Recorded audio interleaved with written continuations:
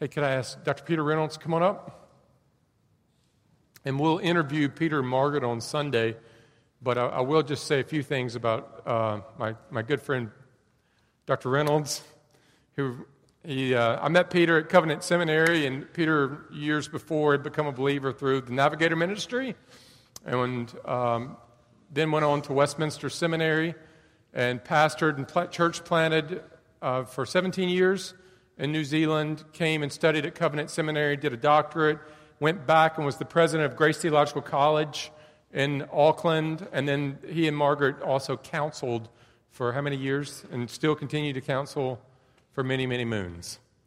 And Peter has been pastor of Covenant Presbyterian Church in Auckland for some time, and you retired from that ministry in June. Yeah. So we're just really thankful for them to come, and Peter and Margaret just have years of faithful gospel ministry, and thank you for coming and opening God's Word to us. Well, thank you, Rusty. After an introduction like that, I can hardly wait to hear what I'm going to say.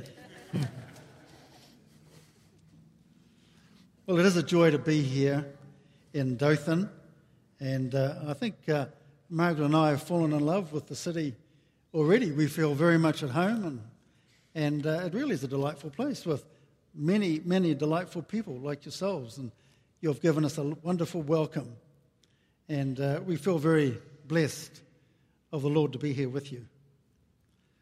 Well, what we're going to be doing tonight and again on Sunday morning is looking in the book of Acts around this theme of the gospel goes global, and we're going to do a skim and dip through the book of Acts and see if we can't learn some lessons for missions, both local and distant mission, lessons that were the Holy Spirit taught to the believers in the New Testament church. And I trust that our time together will be a blessing and an encouragement.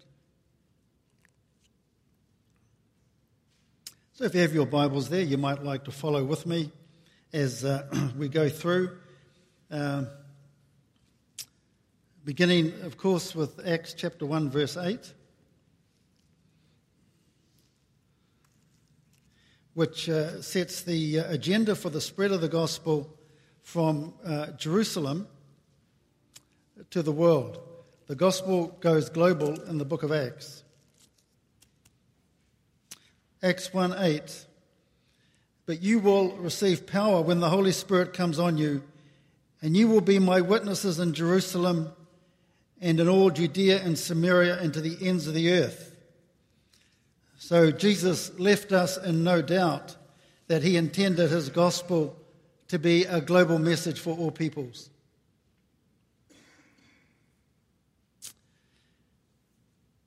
Well, the book of Acts opens with a question by the disciples, just as Jesus was about to leave them, there in verse 6.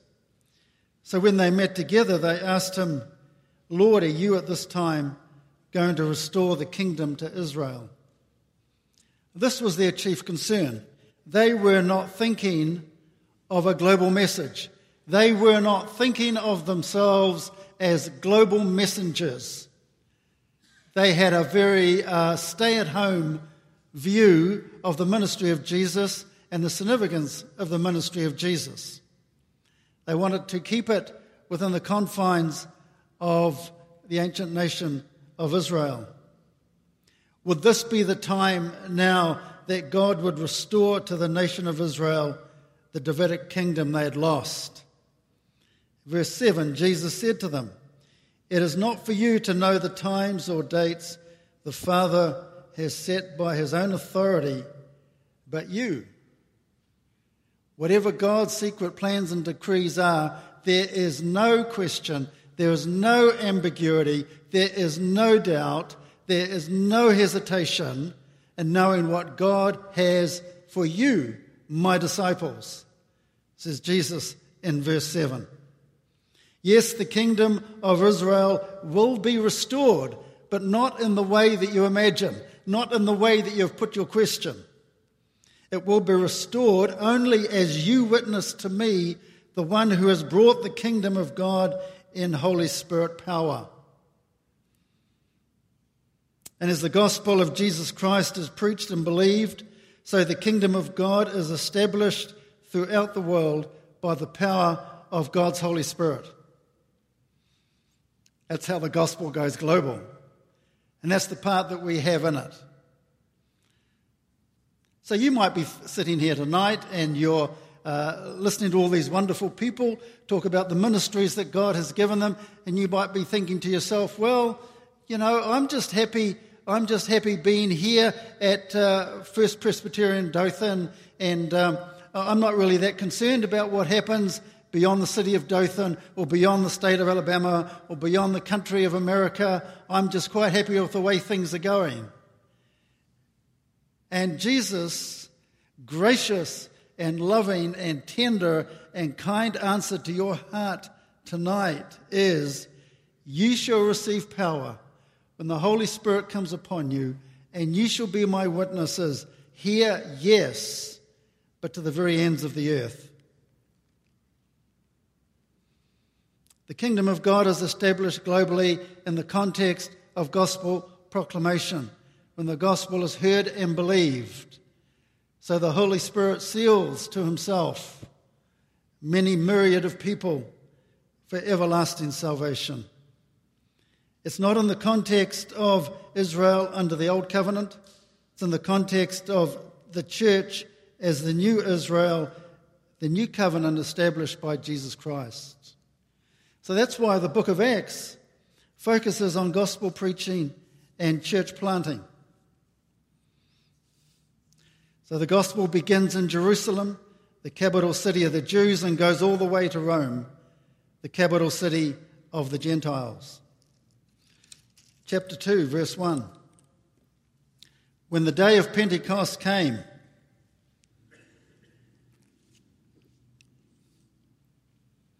it is significant that the Holy Spirit fell on the new church at Pentecost. Pentecost was the time of first fruits harvest. The idea of the first fruit is that the first fruit indicates that a full harvest is coming. Those who possess the first fruit are eagerly awaiting the full harvest. The first fruit is the guarantee. It's the down payment. The first fruit is the down payment, the guarantee that the full harvest is coming. We know when spring comes in Auckland and the daffodils first appear. They're the first spring flowers we see in our garden. When we see the daffodils, we know that the magnolias are coming. And sure enough, the magnolia tree in the backyard will bloom because we've seen the daffodils. We go from first fruits, we await the full harvest. The first fruit is the guarantee that the full harvest is coming. You see, the first fruits of the Holy Spirit's coming at Pentecost does not rescue us from the groaning of this world, but it does point us forward to the full harvest. So with the first fruits of Holy Spirit's power upon us, we go in response to Christ's commission with the gospel to the whole world. And as we go, we suffer. As we go weeping. We bear the wounds. We bear the scars, as we heard testimony tonight. This is a painful and dangerous, and Paul himself, he bore that. But why is it possible, my friends, to continue in the face of such suffering and hardship? Because we know the full harvest is coming. The end is not in doubt. And when that full harvest comes and the Lord Jesus returns in all his power and all his glory, he will gather from the north and the south and the east and the west. He will gather them by their hundreds and thousands and myriads, so they will be an uncountable number, will be gathered in his presence, the full harvest of the gospel going global. It will be a global ingathering. The coming of the Holy Spirit on the day of Pentecost is the first fruits. The best is yet to come. So we want to say to our missionary friends tonight, the best is yet to come. Your labours are not in vain. The outcome is assured. The risen, victorious Christ will have the final word. And it's what is coming that should exercise our hearts and minds as we think about the challenges of global mission. The day of Pentecost is behind us as first fruits. We don't need to keep looking for repetitions of Pentecost. It's behind us as first fruits. The day of the Lord's return is ahead of us as full harvest. So no sooner were they baptized in the Holy Spirit than the apostles began to speak in many different human languages, from Persia in the east to Rome in the west, from Asia in the north to Arabia in the south. Right there, we see the globalization of the gospel, where the Holy Spirit will match the gospel message to the language of the hearer. The Holy Spirit will take that message that is proclaimed, that testimony that is shared. The Holy Spirit will take that and He will interpret it to the heart of the listener so that they will hear it and receive it at their point of need. So if you have a non-Christian friend and you want to talk to them about Jesus, then it's very appropriate that you pray for the Holy Spirit to speak directly to their heart and give converting power to your words, just like the Holy Spirit did here on the day of Pentecost. And Sunday by Sunday, the wonders of God's grace in Jesus Christ are being proclaimed in many languages all over the world as the Holy Spirit empowers and enables for the converting of countless numbers of men and women, boys and girls. And so Luke begins counting them. 3,000 in chapter 2, 5,000 in chapter 4. By the time he gets to chapter 6, he stopped counting. There's too many. And he just simply says, many more were coming to the faith. See, this is the beginning of full harvest. But with this remarkable harvest of souls comes a problem. With this remarkable harvest of souls comes a tension within the body of Christ. You see that in chapter 6, verse 1.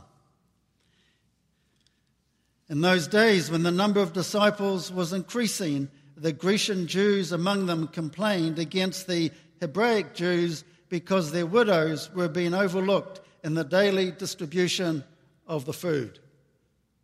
In the midst of all this glory of Holy Spirit enabling, all this glory of Holy Spirit conversions by the thousands and thousands, in the midst of all that glory, here was a quarrel about the food. Kind of brings you down to earth, doesn't it?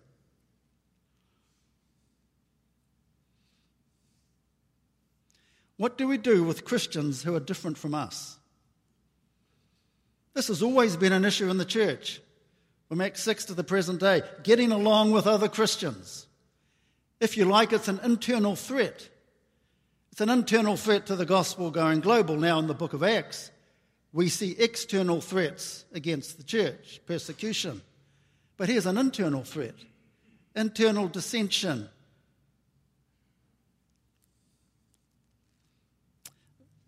And this time it's a threat of discrimination against the lines of culture and language. Before the time of the Roman Empire, Alexander the Great brought Greek language, culture, learning, and religion to the Mediterranean and Persian world, such that the Greek language became the universal language of the day, much like English is for us. But in Jerusalem, the Jerusalem Jews sought to maintain their Jewish way of life and temple traditions in the face of an overwhelming Greek culture and custom. So the Jews in Jerusalem continued to speak Aramaic, a language akin to Hebrew, rather than Greek. And they used a Hebrew version of the Scriptures rather than a Greek one. However, the Jews that lived beyond Israel, out in the world of the Roman Empire, spoke Greek and were more a part of Grecian society, custom, and culture, and they used a Greek translation of the Scriptures in their synagogues. Imagine that. Way back then, there was arguments about which translation of the Scriptures to use. Some things never change. Even so, come Lord Jesus. So you see in 6:1, you see those labels there, Greek or Grecian Jews and Hebrew or Hebraic Jews. There were divisions of long standing between the two. The Hebrew Jews thought of the Greek Jews as lax, secular, unspiritual, and tainted with Greek culture and beliefs. The Greek Jews regarded the Hebrew Jews as overly strict, conservative, and picky, and wedded to their temple rituals and traditions. How did Judaism deal with this problem? Well, Judaism dealt with the problem by worshipping separately, such that in the city of Jerusalem there were Greek-speaking synagogues using the Greek translation, and there were Aramaic-speaking synagogues using the Hebrew scriptures. Both committed to their own version of the scriptures. At the festival of Pentecost, many Grecian Jews would come into the city of Jerusalem, and the Hebraic Jews would tolerate them, put up with them, and take their money from them, because in a week or so, the Grecian Jews would return home and the Hebraic or Jerusalem Jews would settle back to their own way of seeing things and doing things. But this time the Holy Spirit had intervened. And the gospel had been proclaimed to everyone in the city. And many Grecian Jews and many Hebraic Jews became Christians. Rather than leaving the city, the newly converted Grecian Jews stayed on in the new church and began to fellowship with the Hebraic Jews who were also newly converted. Wow. There's a tinderbox ready to explode. And sure enough, it wasn't long before the old tensions began to surface. There was a cultural difference here that was dividing the fellowship of the new church, that threatened a division that threatened its continued growth. So faced with this internal threat to the new church, this cultural discrimination, what do the apostles do? What was their solution? Do they advocate the centuries-old solution of each worshipping separately in their own churches or synagogues, churches? No. They said that's not the answer. That's not the solution. Instead, they made arrangements for each to serve the other better. That was their solution, to do a better job of serving each other in spite of our differences. So do you know some Christians who are overly strict, conservative, and picky? How are you going to serve them and show your love to them? Maybe hospitality. Maybe talking to them on Sunday morning. Maybe taking a personal interest in them and their families. Do you know some Christians who you see as lax and secular and unspiritual? In other words, different from you. How are you going to serve them and show your love to them?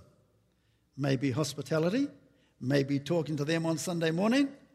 Maybe taking a personal interest in them and their families. You see, as these two types of Christians begin to love and serve one another with genuine heart warmth, each will be encouraged to look at their own practice of the Christian faith and be open to be influenced by the other. And so the gospel will continue to have power among us. You see that in verse 7 of Acts 6. So the word of God spread. The number of disciples in Jerusalem increased rapidly, and a large number of priests became obedient to the faith. The church in Jerusalem continued to grow strong as they learned how to serve one another, strong in readiness for what was about to come. In Acts chapter 8, verse 1.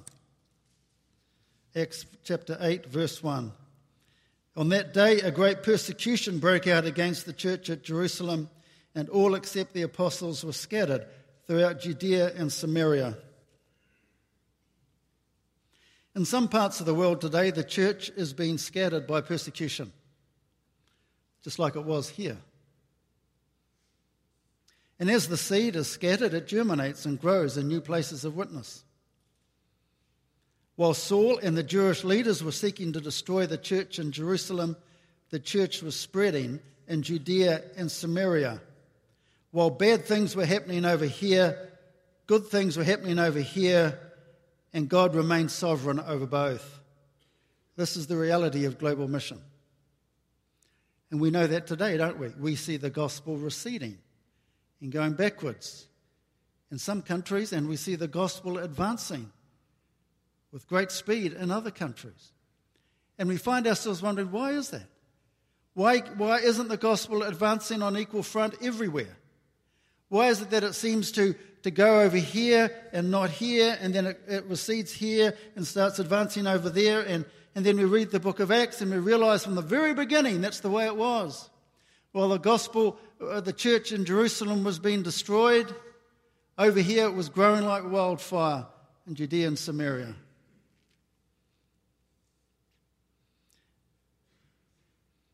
That's the way it's going to be till Jesus comes back. That's the mystery of the Holy Spirit's work, as it races through this world and through the hearts and lives of people. We can't contain it, we can't control it, we can't direct it. We can't say to God, God, you must be working here, and it's okay for you to work over there, but you need to be working here as well. And God just says, trust me. Continue to labor in the field that I have given you, and just trust me. The end is not in doubt. The full harvest is coming, but the reality is that the work of gospel mission advances in some places at the expense of others. Many people believe and are converted and are baptized in Judea and Samaria through the witness of the scattered church at the same time as the church in Jerusalem was suffering. Just look for a moment in Acts 8:25.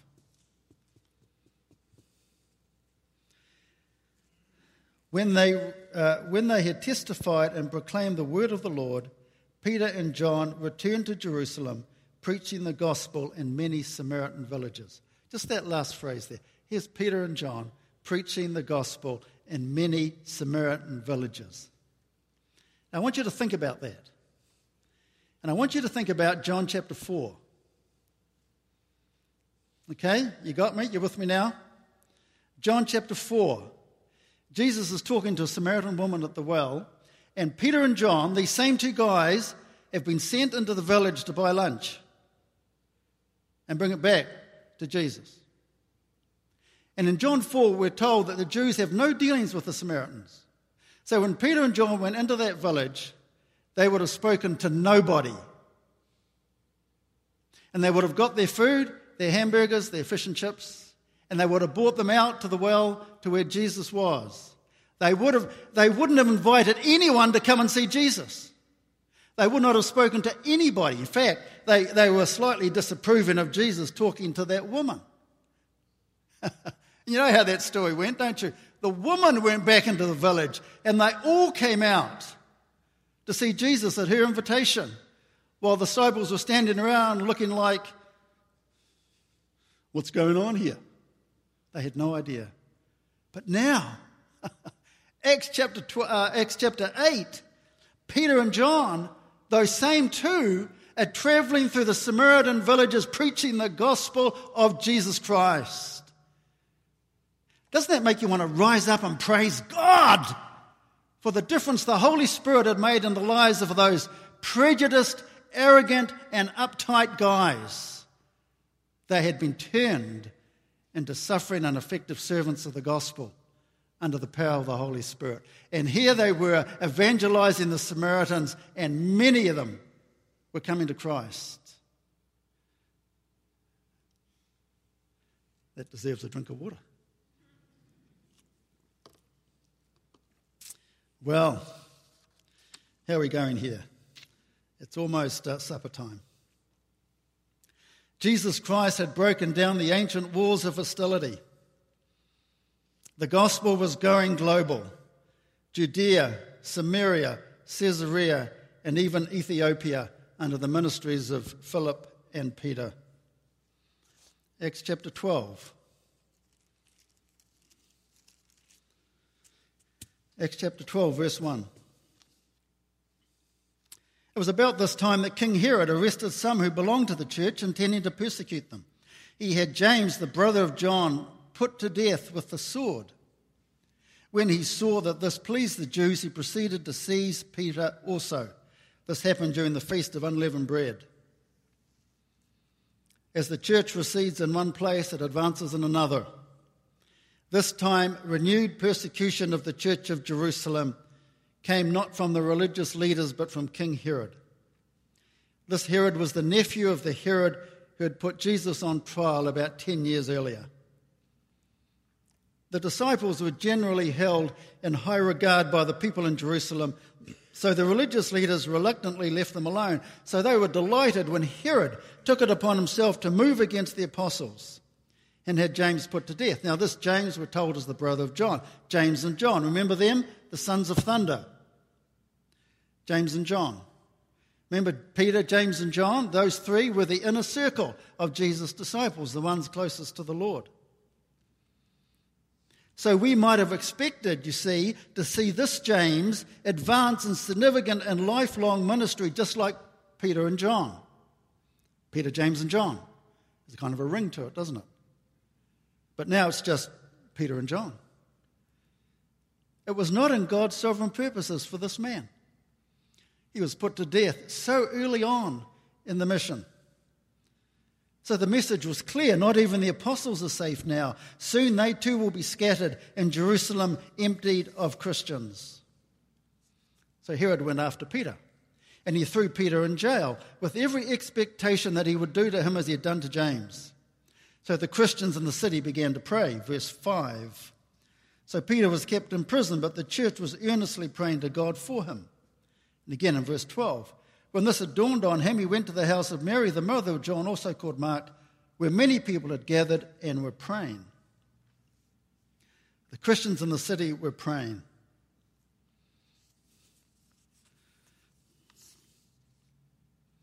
While they were praying, God acted. God acted while they were praying. Does that mean that if they hadn't prayed, God wouldn't have acted?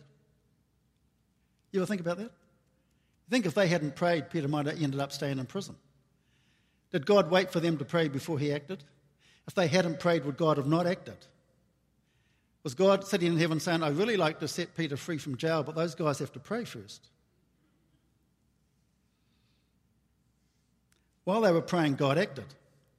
God chose the occasion of their prayers as the moment to carry out his own predetermined will.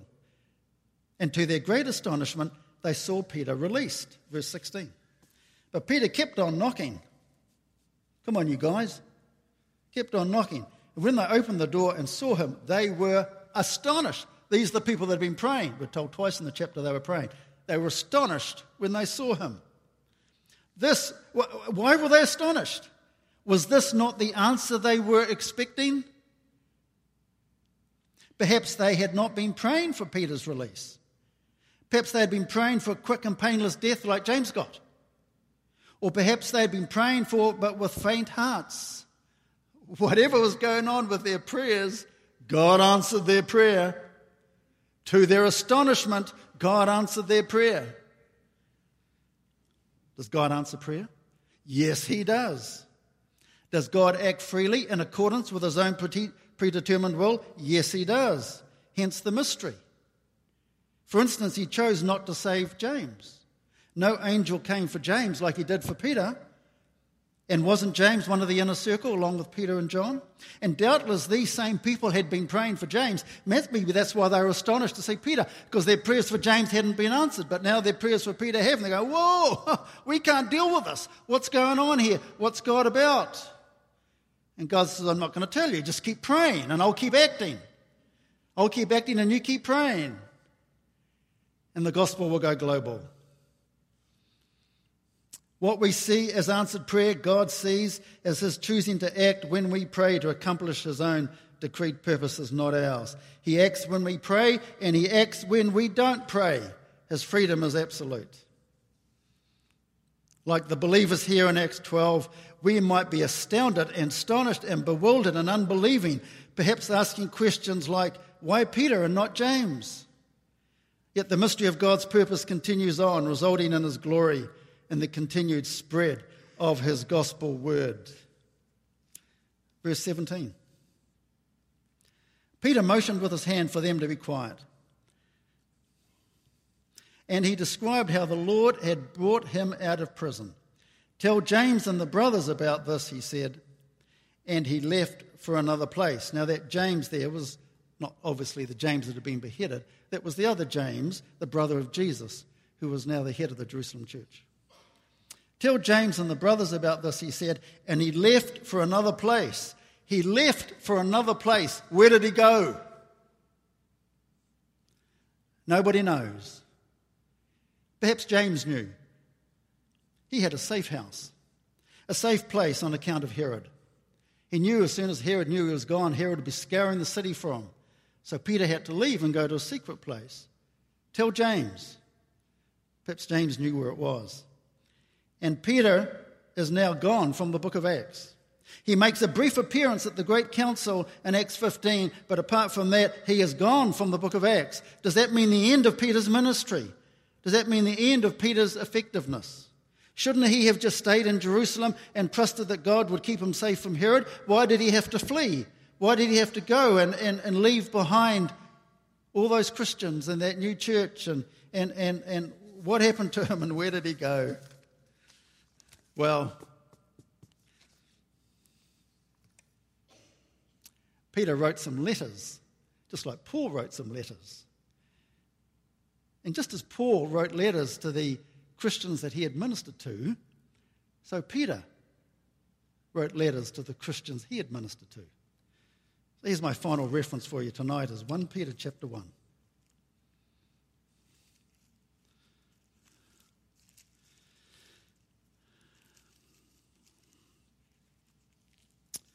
(1 Peter chapter 1).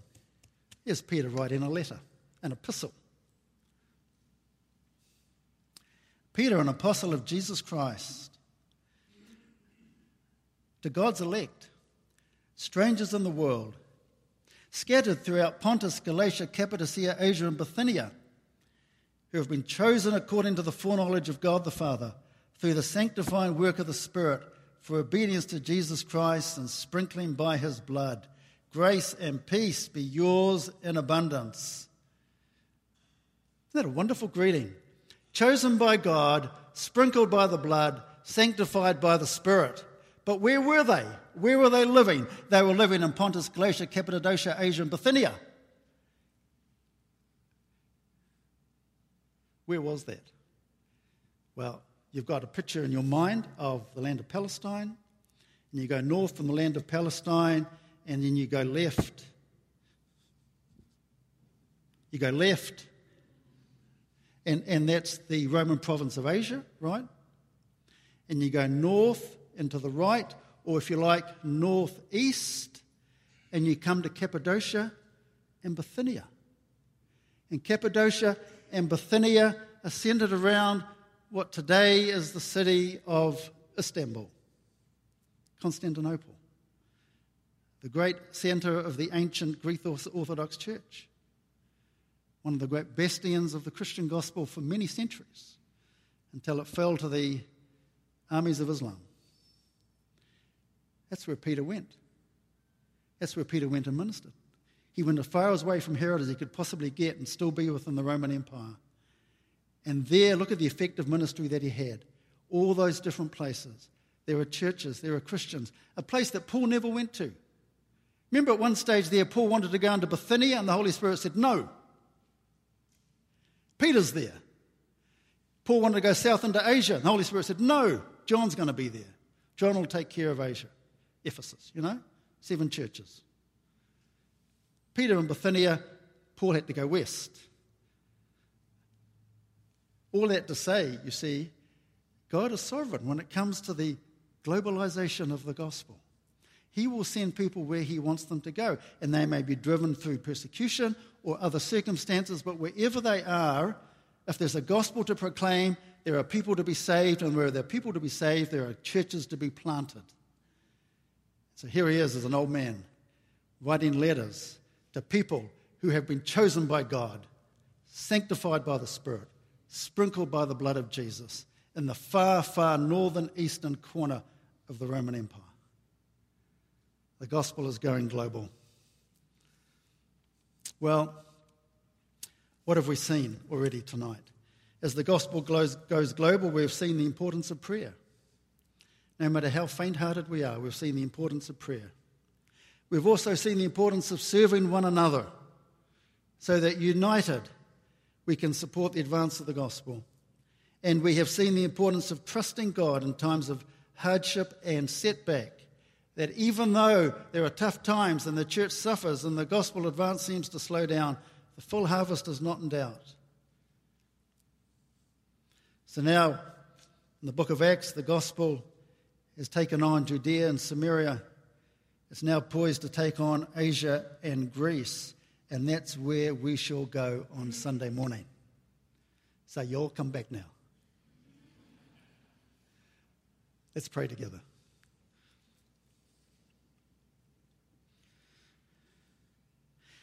Father God, we are in awe of your great and mighty works. As we look back on 2,000 years of gospel history and advance, we are in awe of the lessons that you have taught us again and again and again in the history of your church. And Father God, we thank you that we are gathered here tonight because the work of your Holy Spirit has come upon us. We've put our faith in Jesus. We've been sprinkled by the blood, sanctified by the Spirit, chosen by you, Father God. And we ask that as we stand together as your people here in this place, that many more would join the ranks of those who are going with the gospel, going either to Dothan or beyond with the gospel of Jesus Christ and with the confidence in their heart that the first fruits have been given, the full harvest is coming, and there will be many, many, many, the ones whom Christ's death has ransomed, who will stand before the throne as a result of our faithfulness to bring the gospel to the hearts and lives of many. Father, we thank you for our time this evening. We thank you in Jesus' name. Amen.